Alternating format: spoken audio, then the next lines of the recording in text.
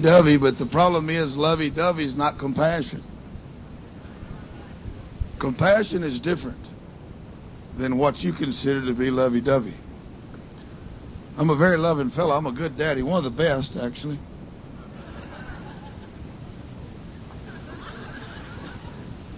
Good morning. How'd y'all sleep? I didn't. Jesus. Boy, I'm going to get y'all. I sat up there this morning praying and got up early and was praying, and I really think this is God. We're fixing to see. My kids are doing school, if y'all are wondering. Some people ask me where they at by the pool. No, they don't do the pool. We do the school. Jesus. Holy Ghost. But I got Mrs. Hogan with me this morning, and I've asked her to come up here and talk to y'all a little bit. Come on up here. Holy Ghost. Y'all notice we match? We do a lot. We have lots of shirts. These are from England. We bought these in England. I think hers looks better than mine. Holy Ghost. I embarrass you? Oh.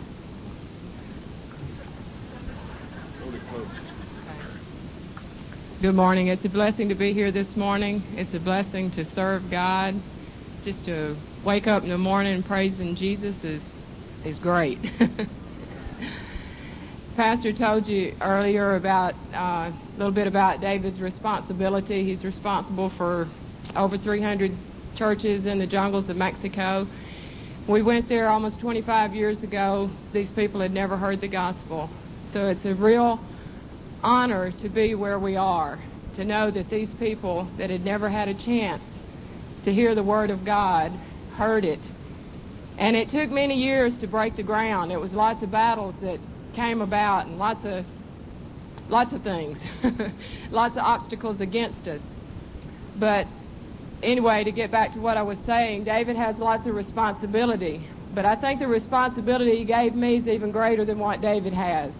Because he put in my heart to pray for David and to back him and to be an intercessor for him, because Satan would be out there to try and take his very life.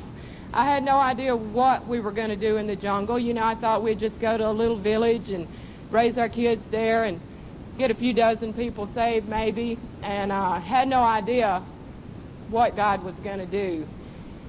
And I just want to say that when God does a move like he's done here, the devil knows all about it. And he's going to try anything and everything he can to stop you. If you're going to serve God, you're going to face the devil. And we faced him many times, and we face him daily. We wake up in the morning and have to face him. God's there, thank God. He's faithful. But last year, the devil tried to kill my husband. He came in and started attacking his body with many sicknesses. I couldn't tell you the name of them. I just know they were demonic. David turned gray, which I consider the look of death, and many things started going wrong with his body. He's a very, very strong man, and when I had to start picking him up off the floor just from walking across the flat ground, somebody that's used to climbing mountains, I knew it was very serious. And I prayed to God back when we first got saved. I got saved right before David did. He was a very difficult person because he was brought up in the Word of God. Nobody could witness to him because he knew the Bible better than they did. And at that point, I asked God to kill him. But I didn't want God to kill him this time. I didn't want the devil to kill him. I didn't want anything to happen to him. I want him to stick around. And I said, God, please save him. Please heal him. Please bring him back. But he got worse and worse and worse. And I just kept praying. He didn't want to tell anybody. Our children knew it because they'd see him fall on the floor too. They can tell when he loses his strength.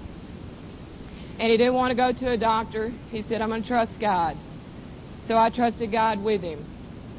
But it was not easy to go and pray for him laying on the floor. It's a little bit easier when he's standing up and strong in the pulpit and standing up hiking mountains. But I just want to tell you that God's faithful. He brought us through. There's battles, but God is faithful. He'll bring you through.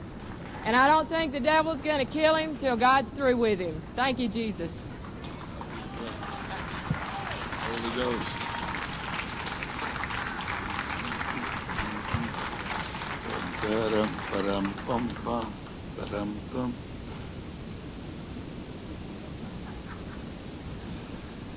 Jesus. See, y'all thought she was quiet all the time. She's not.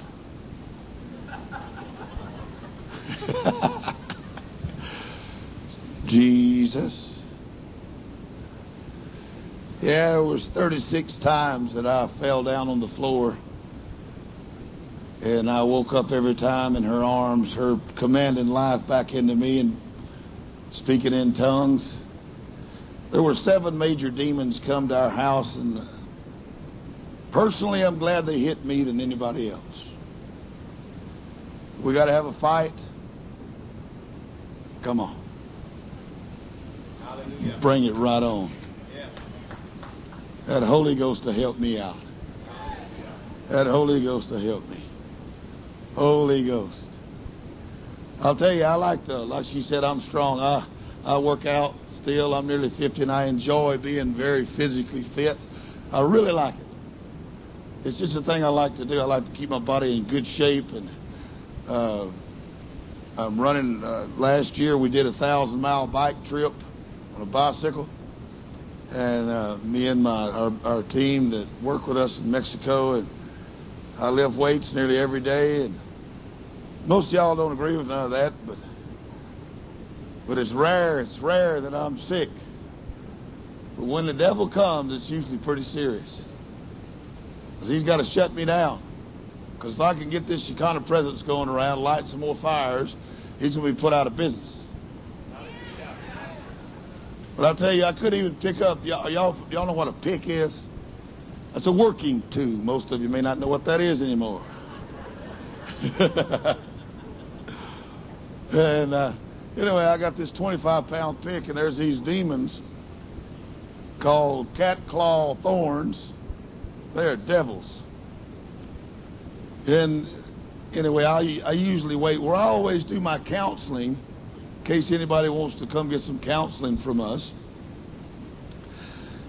It's not in a nice air-conditioned building and facility. It's out in those cat claw thorns, about 120 degrees, about 2:30 in the afternoon. I take my pick out there and I start chopping on those things. Well, I drug that pick. I couldn't even pick it up. I was so weak. Drug it out there. I'd have to lean on that thing about 15 minutes, and I'd finally get it up to my shoulder and chop. And if I missed, I had to wait another 15 minutes because I couldn't even pick the thing up. It was horrible. First day, I only killed one tree. Took me everything I had to just get that one tree. But then on the 17th of October, at 6:30 in the morning, because I told Mrs. Hogan, I said, I will die seeking Jesus. I will not stop seeking God. If I die, I'm going to do it in the glory of God. If I die, it's going to be seeking heaven. And then at 6:30 in the morning on the 17th of October last year, coming up to be a year, I looked over at her. She was at her desk and I was at mine, and the pain was gone. And I was used to that pain, but it was all of a sudden it was gone. Because every organ in my body, my brain, my heart, my lungs, liver, kidneys, everything was exploding outward. And it was very painful. And I was losing a lot of blood in different places. And so it was a horrible life. But the Holy Ghost, it was just all of a sudden gone. And I just looked at her. I said, hey. She said, what is it? I said, it's gone. She just started weeping. Because it just left.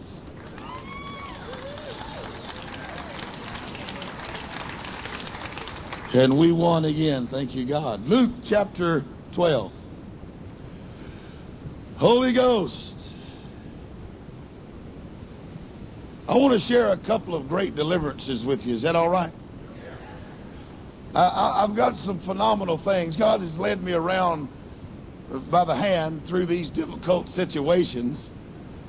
And I want to just share a couple of them that are very shiny, stick out, important things that you can find similar incidents in the Old Testament where the Holy Ghost helped other people just like he helped us. And so I want to share a couple of them with you. First, I want to read a verse to you in Luke 12:49. I'm reading out of the Amplified. Holy Ghost, Jesus. So I have to admit to you, I didn't set out to be a superhero. I really didn't. I didn't know what it takes to be a hero. You know, all of my kinfolks, all of them was in the wars, the Korean War and the Vietnam War and the World War II. My daddy was in that. My uncles, a couple of them died over in the Pacific.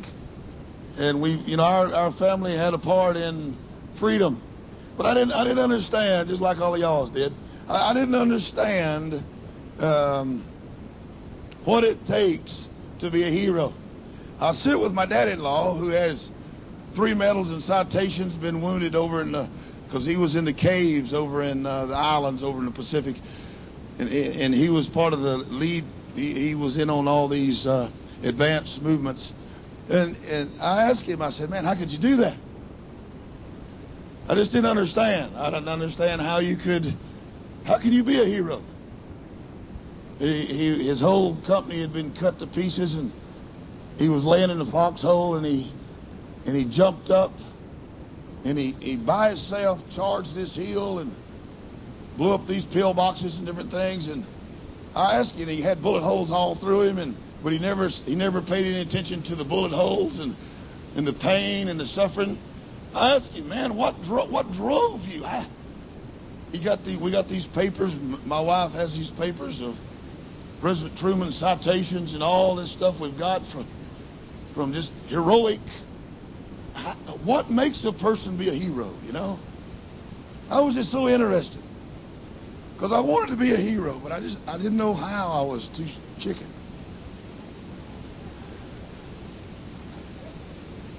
I wanted to be one. I wanted to do something good. And God, you know, God's just sitting there watching you and waiting for the opportunity to drop that Holy Ghost on you and guide you out where you can be that hero that you want to be. He's just sitting there. He's got the presence, his Shekinah glory. He's just waiting to bless you. Isn't that something? My dad-in-law told me, he said, "Son, I didn't want to fight on American soil, and I didn't like my friends getting hurt." I said, "But there ain't nothing spiritual about that." He said, "That's because you don't know spirituality, son." Oh. Now I've learned he's right. You need to learn how to seek God, because the battle's coming to you. You're not going to prevent it this time. It's coming. I'm not gloom and doom. I'm hallelujah and blessing person. But I have to tell you, there's a battle coming. You need to know how to fight. You need to know how, like where I live, I've buried lots of my friends. It's hard. I've buried lots of our babies. That's hard. Some of my American friends, we've dug holes in the rain and buried babies. That's hard to do. I just can't tell you how hard that is and how that feels and how I would gladly give my life so that this one could live. I'll do it. I'll do it. I meant it that quick. I didn't get to that time. Jesus. My son-in-law, we buried his daddy in Guatemala. Terrorists killed him. Dead. He was a young man, my son-in-law was. I don't know how old he was, 14 maybe? Is that right? 13. Something like that, 13, 14 years old. Yeah. And I asked him, what you going to do, son? Because we just buried his daddy and got him all moved out, and boy, it was rough. And he said, if it's all right, I'd like to come live with you and work for the gospel. I said, it's all right, son. So he came and lived with me for 9 years. I trained that boy in my house. Finished his schooling up and taught him how to be a man and taught him how to work the gospel in the jungle. Taught him several Indian languages. Boy's a natural. And then he married my daughter. I can't get rid of the guy. Don't want to. He's an awesome guy. Where do y'all meet him? They're just some good people. But to me, he's a hero. Lost his daddy, knows the price, and he's willing to pay again. That's something. That is really something. See, it's the will of God, y'all, to cast fire on this planet. It's the will of God to be on fire and burning and passionate and have compassion and have zeal, have focus. I'm one of the most focused people you'll ever run into. One of the most disciplined people you'll ever run into. I've got enough vision in me by myself to sink a few battleships. I'm not kidding you. Look at this in verse 49, Luke 12:49. It says, I have come to cast fire on the earth. This is Jesus talking. There are people around that are filled with fire. I don't have goals like you do. My goals are 10,000 a month, born again now. My goals are 1,000 churches.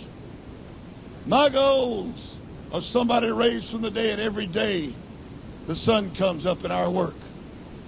My goals are simple. They're fire. They're Holy Ghost fire. I don't have any other goals. I don't have any other passions.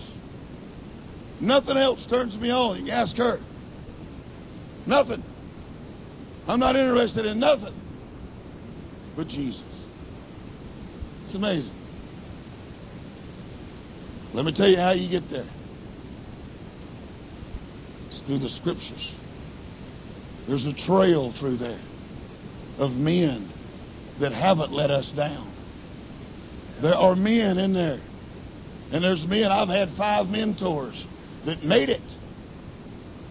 They made it. They didn't commit adultery or steal money or run off or do something stupid. They made it. There are men on the planet that are making it. That are alive now. There are people we can follow. I do apologize to you for men that don't. But let me tell you something that don't make it. But let me tell you, I understand why they fall. I used to didn't. I thought they were goofy. My God, Jesus. But now I've been down the road my 25 years now.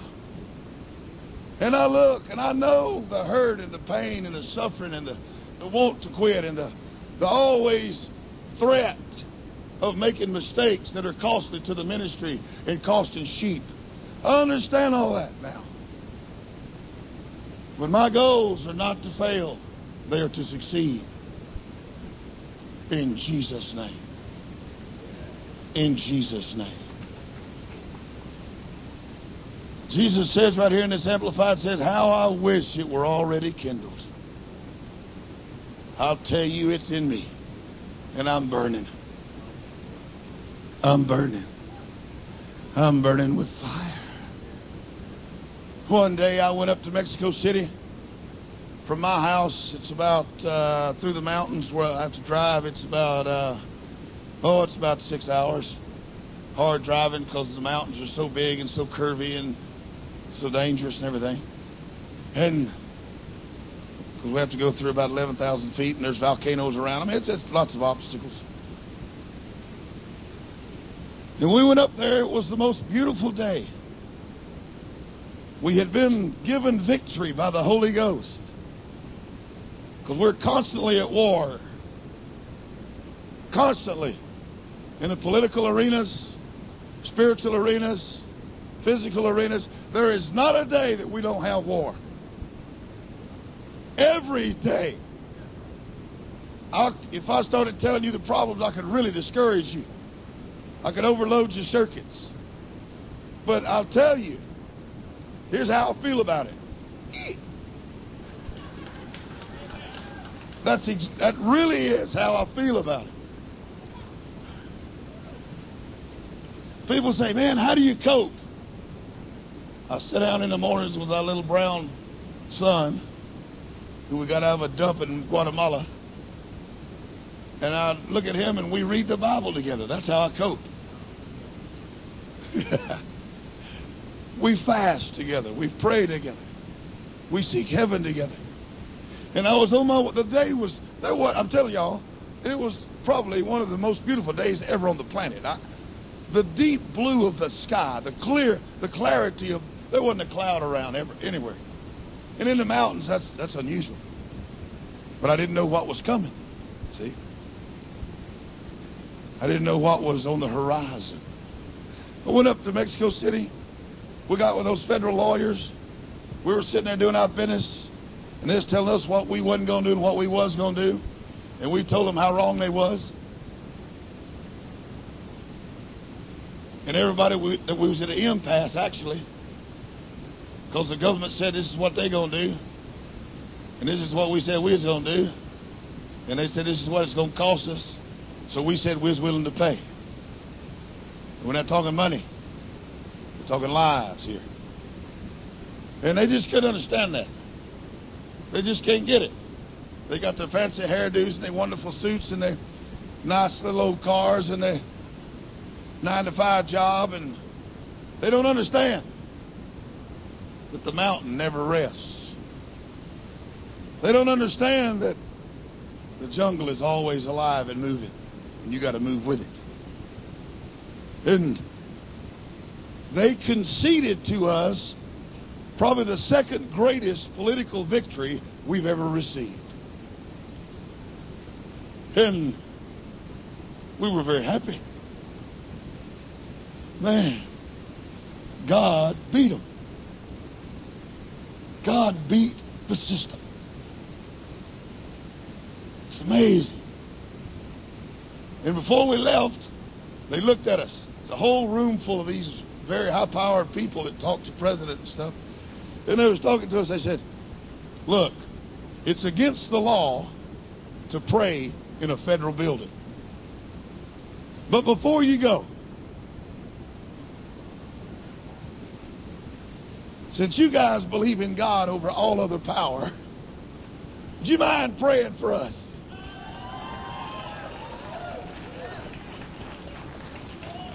I looked at these 9 Indians up there in these leather sandals. Breeches had patches on them. It's the only pair they own.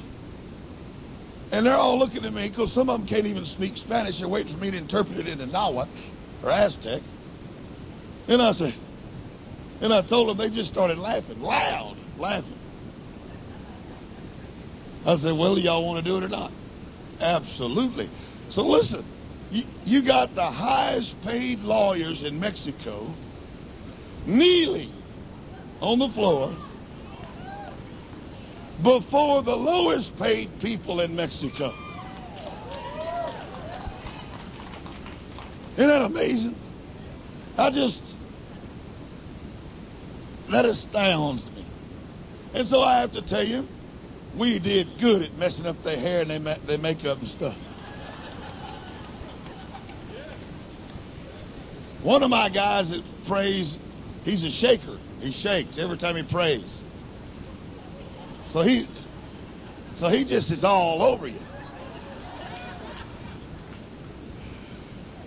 One of the other guys was healed from tuberculosis. He's a spitter.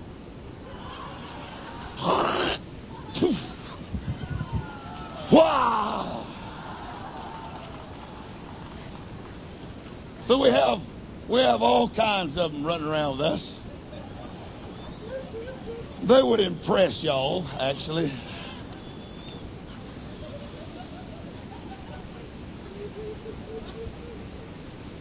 But every one of them have raised the dead at least 10 times. Every one of them. They're amazing people. So I'm sitting there. The other guy, the oldest, no, he's the second oldest elder we got. He's in his early 70s. He's a clapper. He won't touch you, but he get right in your face and just clap. And he claps all over you, you know, up and down you. It's just weird looking. He's just a strange guy. So I got the shaker going, the spitter going, and the clapper going. And I just step back and watch them. Because they don't know social strata. They don't understand they're the bottom.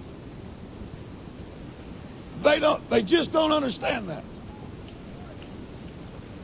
They're what y'all call ignorant and unlearned. They're what I call the cream of the crop.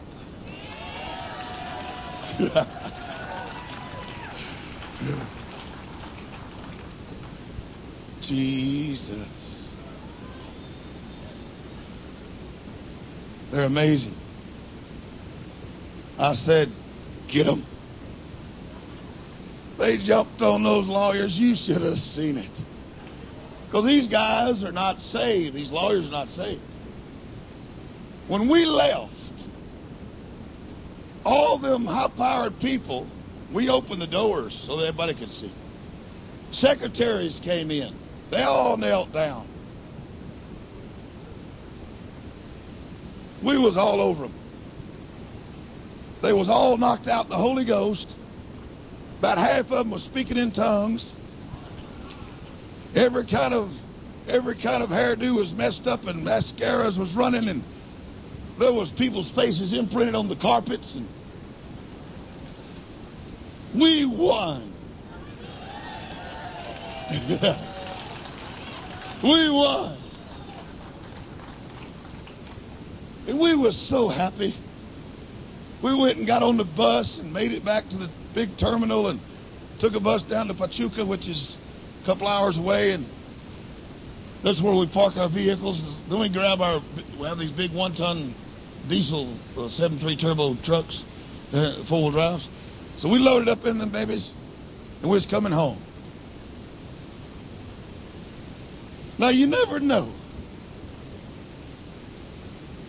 You never know when you're going to be asked by the Holy Ghost to be a hero. You pretty much have your life lined out for the next 20 years.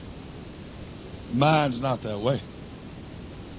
Every day, there's an opportunity for faith. Every day, I have to be ready. I have to be a firebrand. I have to cast fire on the planet. Because it is the will of God. It is the will of God to not be a failure, but to be a success. And the great Holy Ghost, watch this. We're driving along, and I looked over that, when I got in my truck, and I got up in some altitude, I looked out toward the Gulf of Mexico. It was black, as far as I could see. I got on the radio. I said, hey, any of you guys know about any kind of turbulence out in the Gulf? No. Huh. What is that coming yonder? We don't know. One of my elders spoke up in another truck and said, I heard about this Category 4 hurricane coming. I said, stop the truck. We parked on the side. I went back there. I said, you're telling me that you knew a devil was coming and you didn't tell none of us. You know what his response was? Why?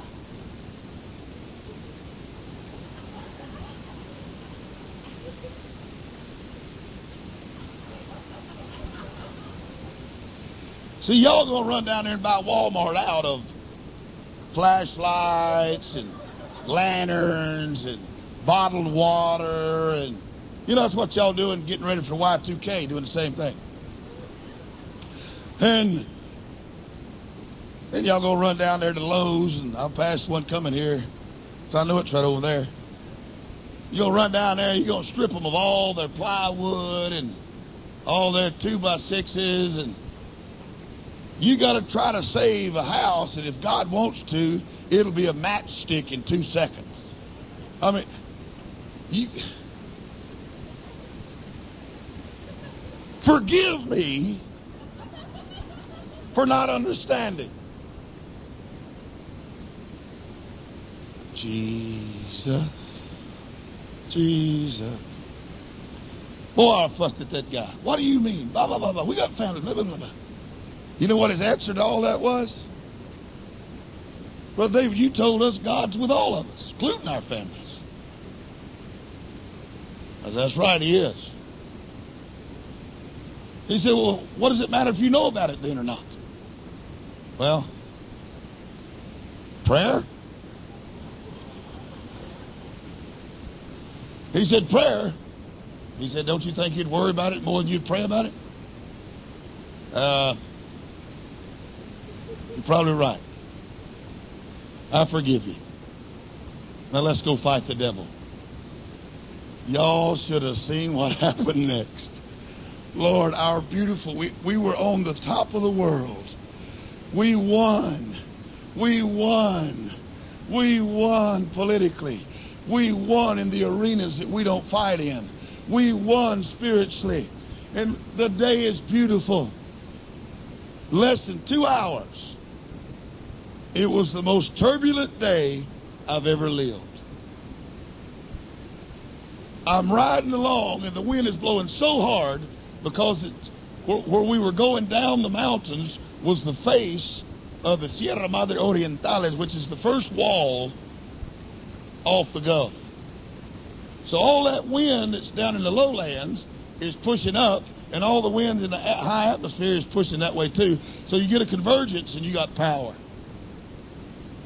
I'm riding along and my truck is lifting. Wind's way over 100 miles an hour. So what we ended up doing, because I drove along and we got into these mudslides and landslides, I decided to turn around. But it was too late. When I turned around and tried to get out, we had just come through there. Wasn't even a minute. The whole mountain had fallen behind us. So I said, let's go down. Let's get out of here. We flipped right in front of us. The mountain came down. And it's night, wind's blowing probably 130 miles an hour, 140. I'm trying to get into my base on the radio, can't do it. I know the lowlands are destroyed. Because if the highlands are getting ripped like this, I know they are getting battered. What we did, we ended up getting out of the truck. You had to hold on. You couldn't believe the wind would pick you up. What we had to do, we took winches and tied our trucks together. We figured the heavier weight, less likely to leave flying. Because we was out in the open. God had blessed us with a space off the highway. It was solid rock. Thank you, God. We didn't know that till daylight. But those trucks all night were rocking back and forth. Daylight come. I'm in street clothes. I'm not in hiking gear. Here we go. Difference in me and you is I don't believe the devil has the right to mess with my house. I just don't believe it's right.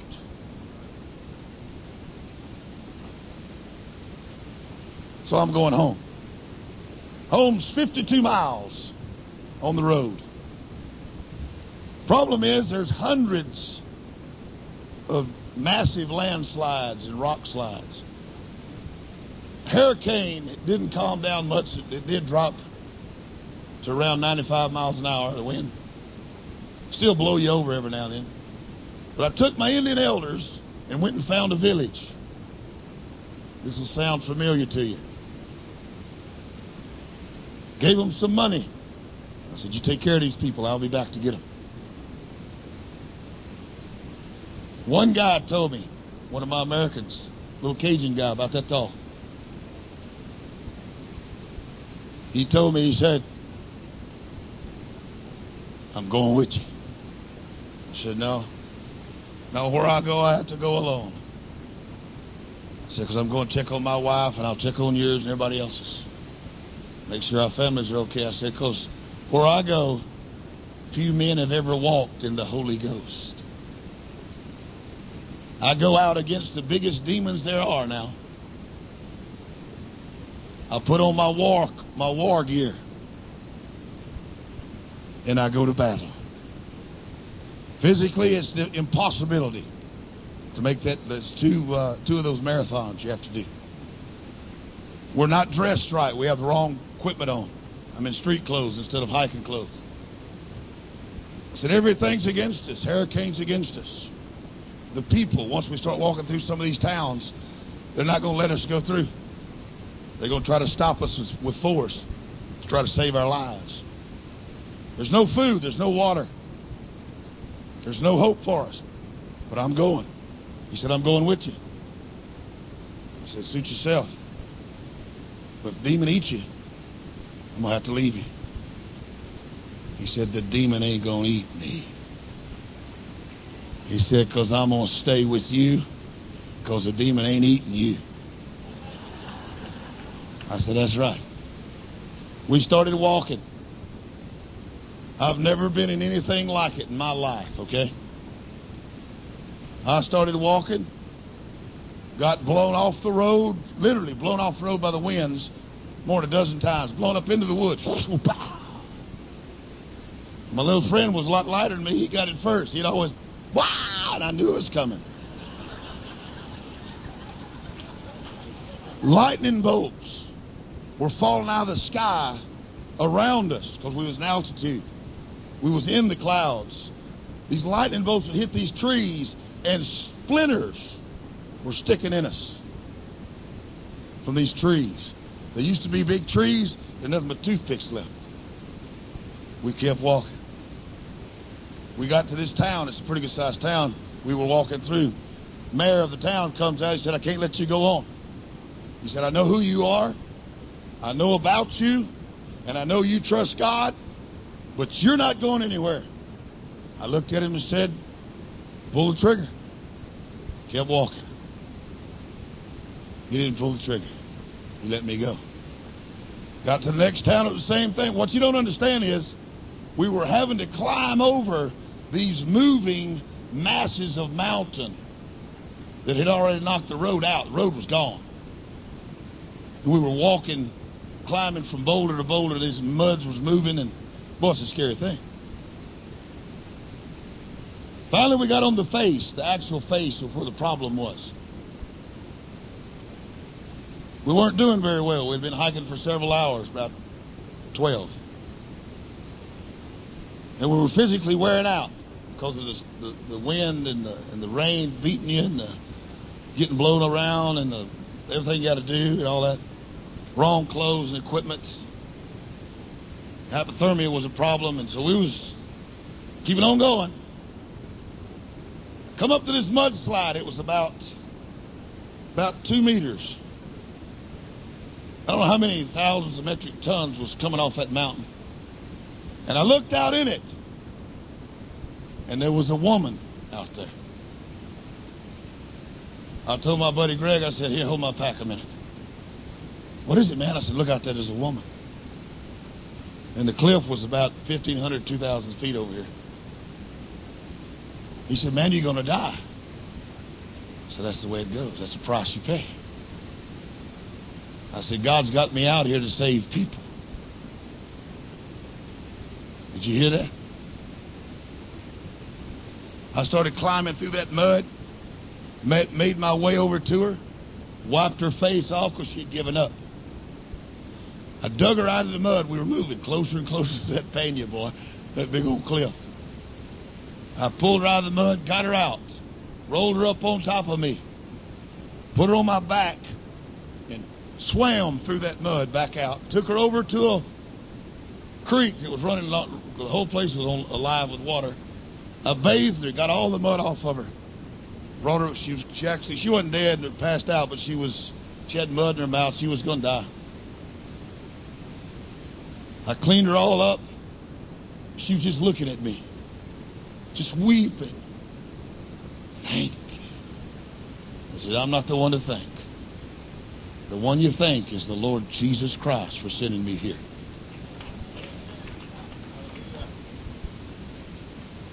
You know who she was? She was somebody's daughter. You know who she was? She was somebody's mama.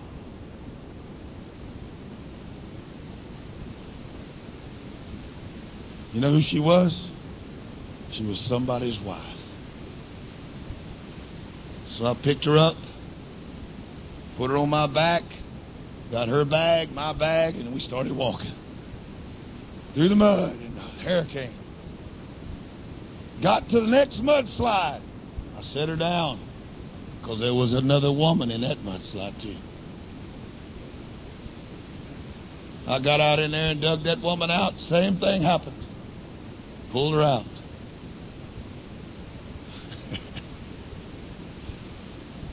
Cleaned her all up. It is not the will of God for women to be in the mud. Ever. Ever. Shiata Nikki.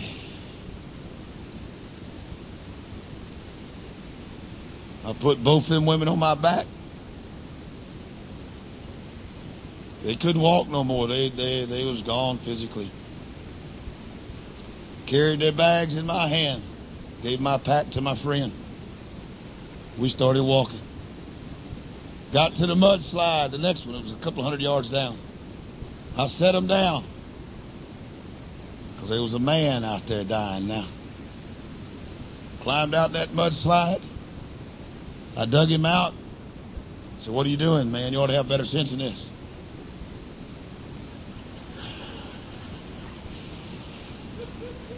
He said, well, I'm a medical doctor. I was up here trying to help some people and got myself caught.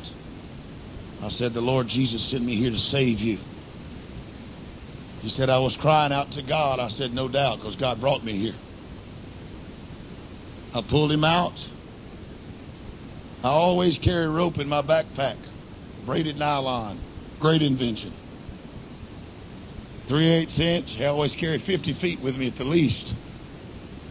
I tied it around Doc, tied it around me, picked up my two women,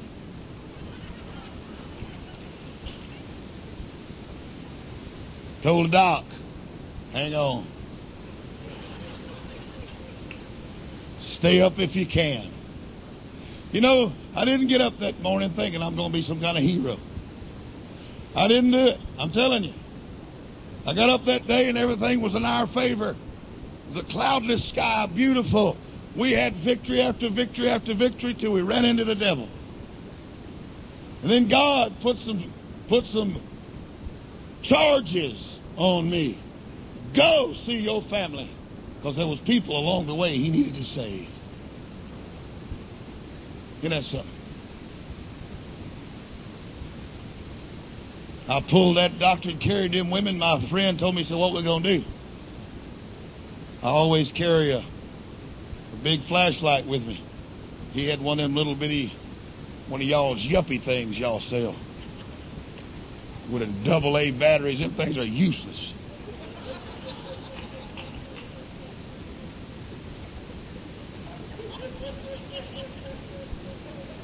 Oh, what's the matter with y'all buying that junk?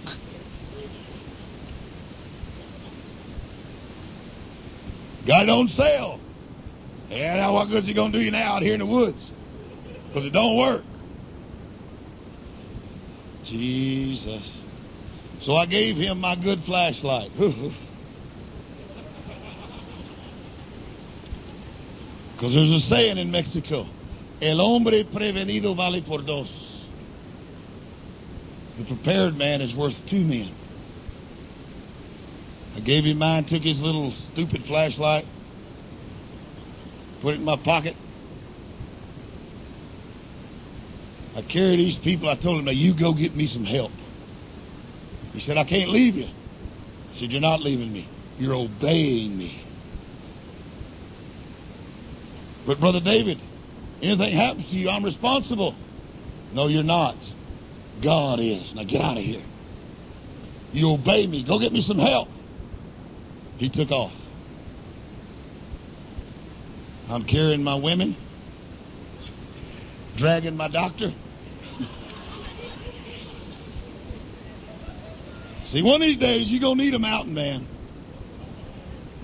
You see, your Beamer will let you down one of these days. But that mountain man and his mule, it won't.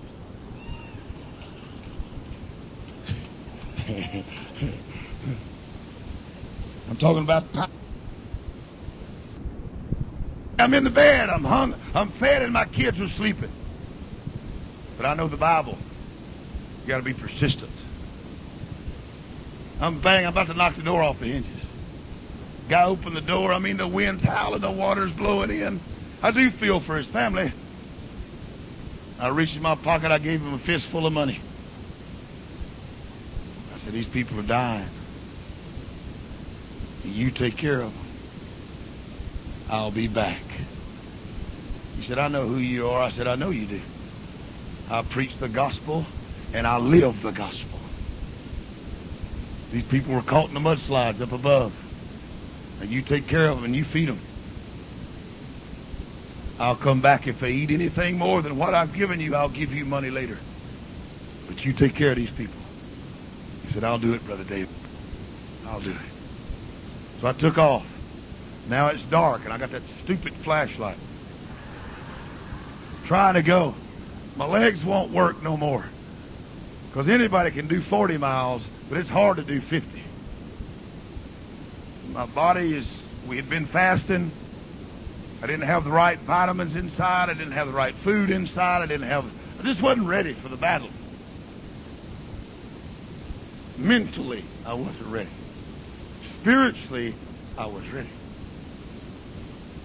See, and if you're run by the Holy Ghost, you can win if your mind's a little weak. But if you run by your mind, you lose every time. I'm walking down through there and the flashlight quit. I knew it was going to. Little yuppie piece of trash. Stuck it in my pocket and kept on going. I couldn't pick my feet up no more, so I was scooting them. They wouldn't work. I was having to command them to. And directly this fear hit me that actually drove me to my knees. And I'm just sitting there. I'm watching the lightning flash and I'm wondering what now? What could it be now? What is it? What enemy has approached me? Because I physically am pretty well spent and I don't think I can make it. If it's a jaguar, you may have some tacos. If it's gorillas, kind of carry rifles, hopefully they'll take me somewhere it's warm and feed me before they try to sell me to my government. What else could it be? I took my flashlight out. I waited a long time. I was on my knees right in the middle of the road. I was just sitting there. I was wondering, what is it? What is it, Holy Ghost? What is it? Because the wind was howling and boisterous. The lightning bolts. My hair was sticking up all over me from the static, from the electricity in the air, from the lightning. What is it, God? What is it? I turned that little flashlight on. It was so dim. And right in front of me, about a meter away, was one of those 440,000 volt cables. God spared my life again. I got down on my belly, crawled under it, and made it. See, you got to keep your eyes off the storm. You hear me? God wants you to cast fire on the planet. And if all you're worried about is yourself and your little family and your little situation and circumstances, you'll never be a hero for God. You'll never make it. I crawled on my hands and knees for a long time because it was just a lot easier at the time. Turn with me over here to John, please. Chapter 3.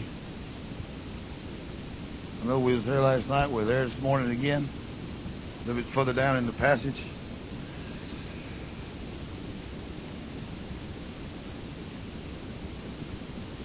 Holy Ghost. Holy Ghost. God sent me to save 3 people. I'd done my job, so he spared my life when it came to the electric cord. But now I can't hardly walk. I'm just barely moving, and I'm a long ways from the house. Pain is racking my body. Blood's leaking out of my shoes. My feet gave up. They just couldn't take it. I'd have been all right if I wouldn't have had to carry those women. I really think I'd have been all right. But the problem is that was part of the plan. And yes, my feet did disintegrate. And I did start, the water was running down my legs so fast and it was flushing blood out. And the pain was rough.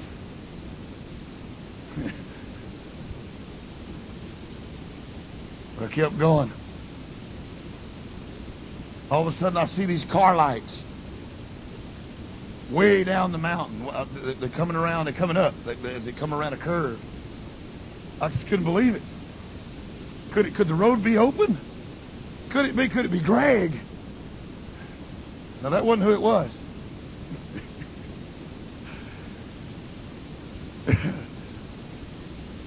See, what happened was my wife was praying in tongues. Because she told them men had asked her, should we go find Brother David? No. Me and David's got this packed.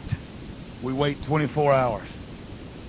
If he's not back past the extended time of after 24 hours, then I send somebody out to look for it. So they waited their 24 hours, but in the meantime, she was praying in tongues and fasting, calling on Jesus for mercy. You want to know why? She'll tell you, because I knew he was coming. How about that? That's pretty good confidence, isn't it? That's pretty good covenant, if you ask me. That's pretty good relationship, if you ask me.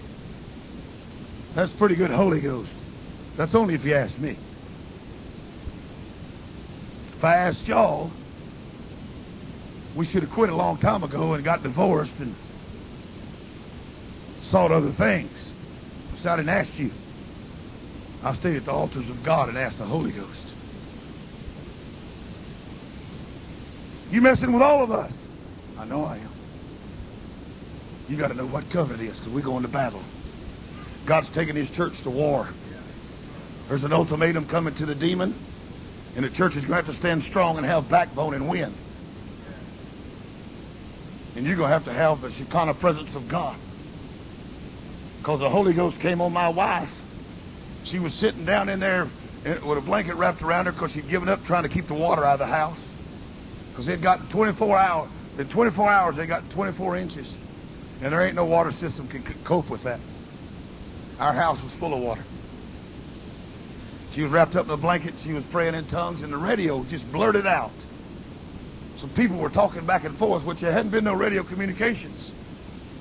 These people went through. We tried to stop them, but they left and went anyway.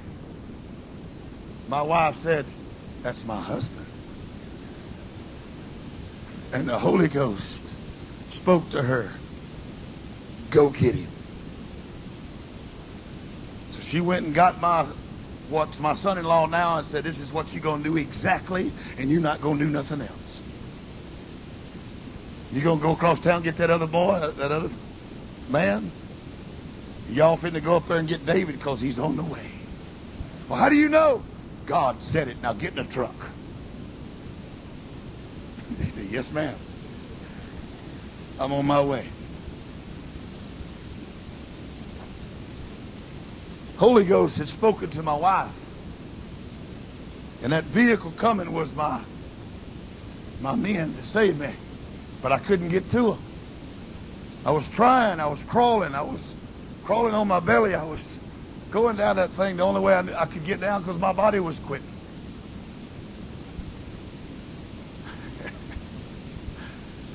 Jesus, help us. I heard this noise.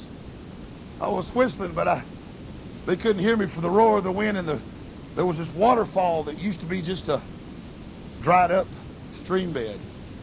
And I got to it, and the truck was just about here, them flags over there, about 50 yards or 60 yards maybe. And that thing was roaring, and I just couldn't go no more.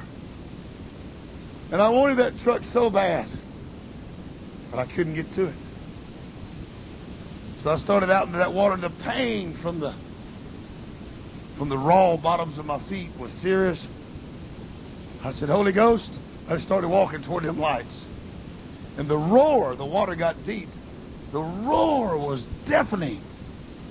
The rocks banging together, and I just kept walking.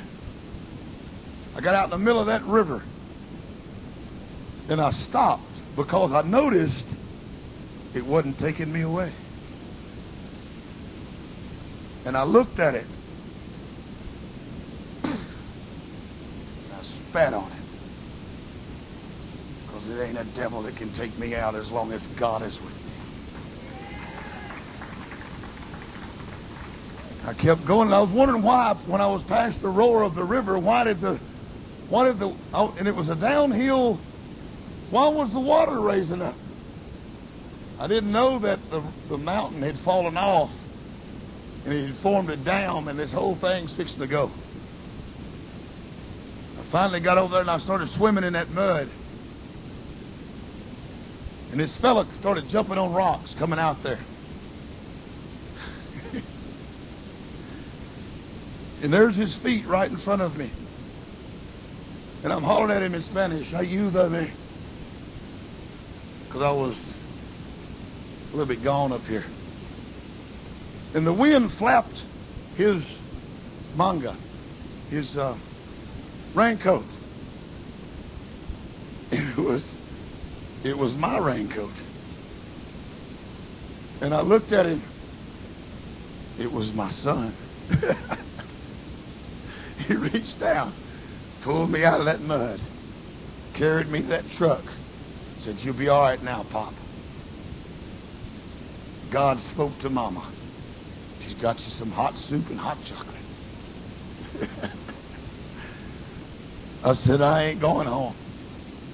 I got to find Greg." We got Greg in the truck. He was a few miles ahead of you. Went over there and I got Greg, and we hugged and kissed. Made it down. We went and checked on every one of our families, and everybody's okay. We didn't lose anybody.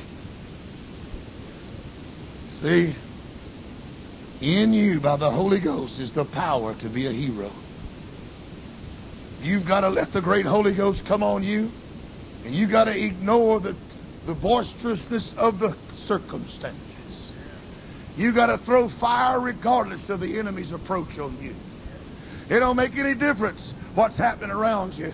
What matters is, yes, Lord, we will ride.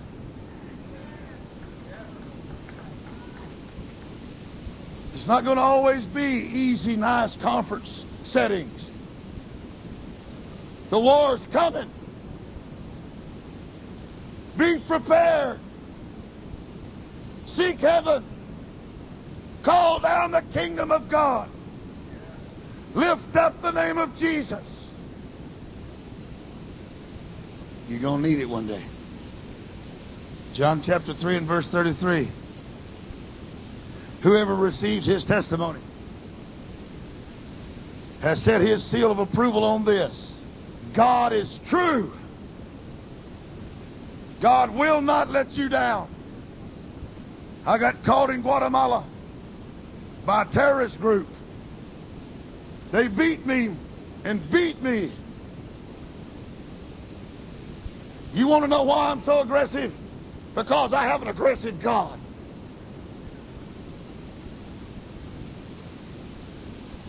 Because He puts me in situations and leads me by the Holy Ghost into death situations so He can prove Himself strong.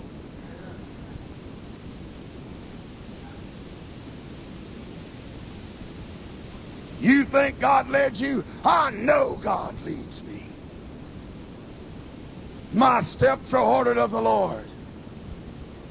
And I won't back up just because it's uncomfortable to my flesh, or my wife's, or anybody else's around me.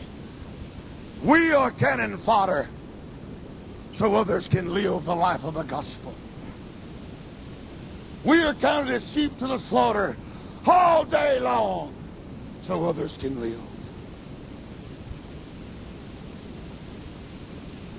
God is true. He will not let you down. God is true. He loves you. This captain's there beating me and his people, and I'd gone to pray for a lady, had her arm cut off by a terrorist attack, but way behind the lines, and we had to go, and I ended up the only one. And so Jesus brought us out and brought me out, and I got caught. They're thinking millions of dollars to trade me into my wife. The Holy Ghost sent an angel in the middle of the ruckus. I'm thinking survival. I wish I could be as spiritual as you. I wish I could always think peace. Apologize, I'm a human. Sometimes I think war. Sometimes I think survival and help me. And when I got a bunch of sissies punching on me, I don't like it. Because I think terrorists and guerrillas are sissies. They're chumps. Anybody that rapes a woman and takes babies and pops their head up against a tree, I ain't got time of day for them. They're devils. And they're to be sought out by the Holy Ghost and fixed, whatever it takes. Man, you talk too much war. That's because I'm a winner. I'm not accustomed to losing like you are. Even in the situation where my mentality is not straight, I agree with you. I should be more capable of taking more licks before I decide to try to escape. But again, I've got to get back to my wife. And this is not they're not negotiating. That angel came up there. That man's an angel. I know he was. I didn't know it at the minute. I was mad. I was hurting. He said to that captain, let this man go. The captain looked at him and looked at me. I mean, after beating the stuffings out of me, he said, que le vaya bien. Have a nice trip. I couldn't believe it. I couldn't believe I heard that. I was angry. But you know what the Holy Ghost? What's this? Let me just share something with you out of the Bible here.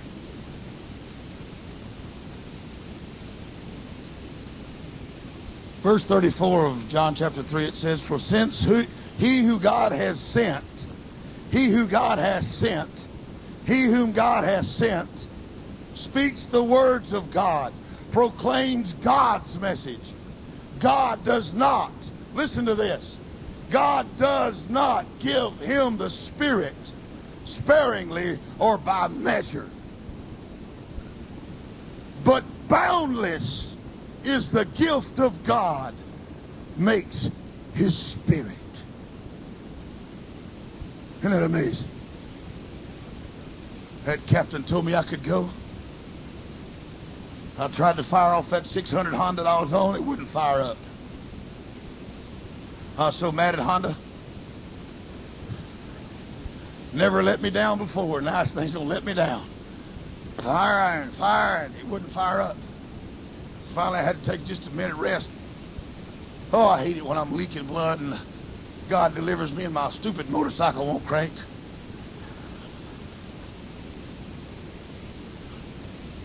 That's a bad feeling. Because they're all just looking at you. Because they're jittery. So am I, because I've been spitting blood on them. They didn't like that either. And so, finally that captain spoke up, because God had to have him invite me back, see. He said, "La próxima vuelta a mi país, vente para acá, predicar su Jesucristo a nosotros." Next time you come to our country, you bring your Jesus and preach him to us, will you? I looked at him. I'm leaking blood. And I said, "Si está bien, Señor. Lo haremos." Yeah, it's all right. We'll do it. I got blood all over my Honda. Next kick, it fired up. Isn't that something? Did you hear me? But on the way in, I didn't tell y'all the whole story because I don't have time. But on the way in, I had climbed this mountain that's about 2,000 feet. It's not a cliff, but it's almost there. The only way you can get up it is to stand. I had to stand on my pegs and lean, let my legs be on the forks, and hold on to the front cowling. That's the only way it wouldn't fall backwards. It's that steep. And I had forgotten about it because I was confused I was addled by the beatings, you see. So I took off. First gear, second gear. I'm out of there, buddy. I am talented to ride that 600. Don't mess with me when I'm on it. When I hit third gear and I turned that thing up into the power band, I am flying. But it's twilight. It's almost dark. And I forgot about that cliff. It dawned on me as I was flying.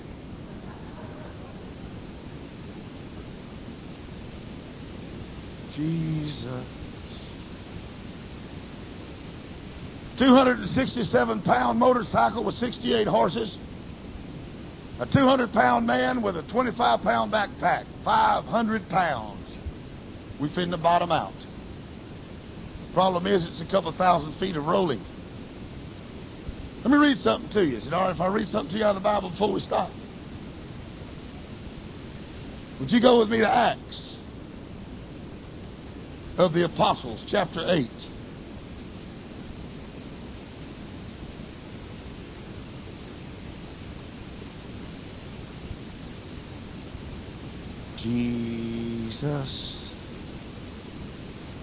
Jesus.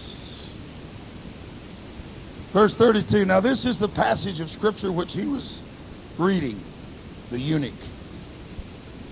Like a sheep, he was led to the slaughter. Say, I believe that, and y'all don't. Even though, I am the head and not the tail, I am the righteousness of God in Christ, I'm also cannon fodder so that the kingdom of God can progress. What about that? Isn't that something?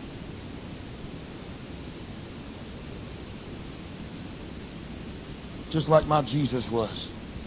Like a sheep, he was led to the slaughter as a lamb before its shearers is dumb, so he opened not his mouth. in his humiliation, he was taken away by distressing and oppressive judgment and justice, and denied him cause to cease. Who can describe and relate in full the wickedness of his contemporaries? For his life is taken from the earth, and a bloody death inflicted on him. Let me tell you something, and I want you to hear me and understand that I'm telling you the truth, and I mean this. If it's good enough for Jesus, it's good enough for me. Siatane. Man, you go around asking for it. You're right. If they can beat us, I want to see it. I ain't compromising, and I'm not backing down. The devil can leave. That's what can happen. You understand? That's the way my Lord Jesus was, and that's the way I'm going to be. That makes you a hero. What it makes you is normal in Christian life. Because one of these days you're going to forget about the cliffs.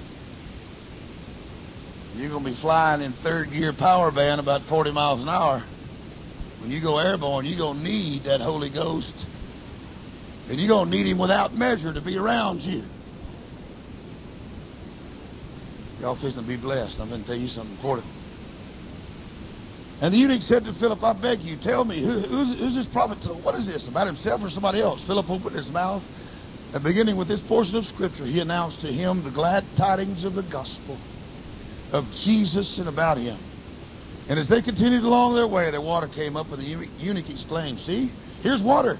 What does hinder me from being baptized? Philip said, if you believe with all of your heart,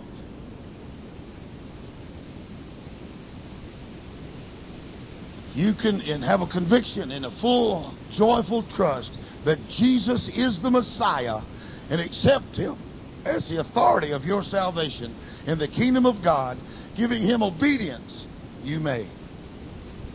I do believe that Jesus Christ is the Son of God. And he ordered the chariot to be stopped. Philip and the eunuch went into the water, and he was baptized. Now look at verse 39. This is very important to me. Jesus. And when they came up out of the water, the Spirit of the Lord, the one that's given to us if we trust and rely on God's power and progress, if we trust in God's covenant and anointing, there is no limit. It's boundless gift of the Spirit of the Lord. It's ours. See, I believe it.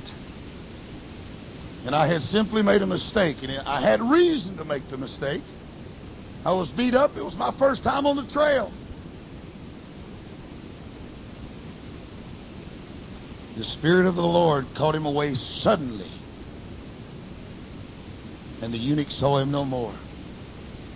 From where I went off the cliff to where my friends were in a town waiting on me to get there was somewhere between 5 and 11 miles. Depends on if you're flying or you're on the highway, a dirt road. Jesus. You now have met a man that the Holy Ghost has taken him and his motorcycle through the air. I went over the lines of the guerrillas, through the no man's land, and over the Federal soldiers' lines of the war, and landed behind the lines. I rode into town. When I came to, I was in the town right beside my friends. Holy Ghost!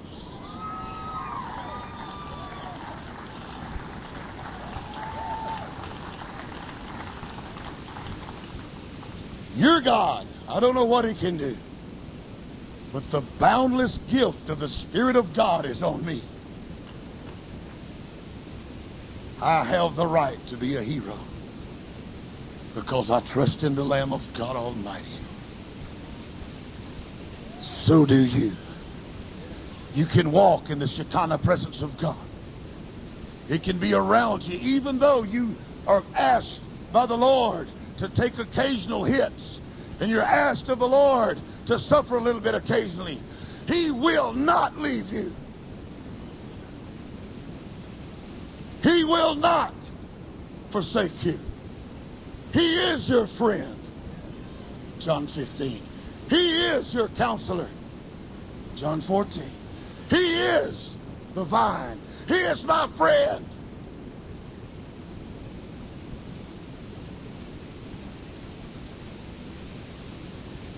Jesus. What did it feel like? I have no idea. As far as I could tell, it was like shutting your eyes and opening them and you were there. I have no idea. All I remember is the scream as I went off the cliff.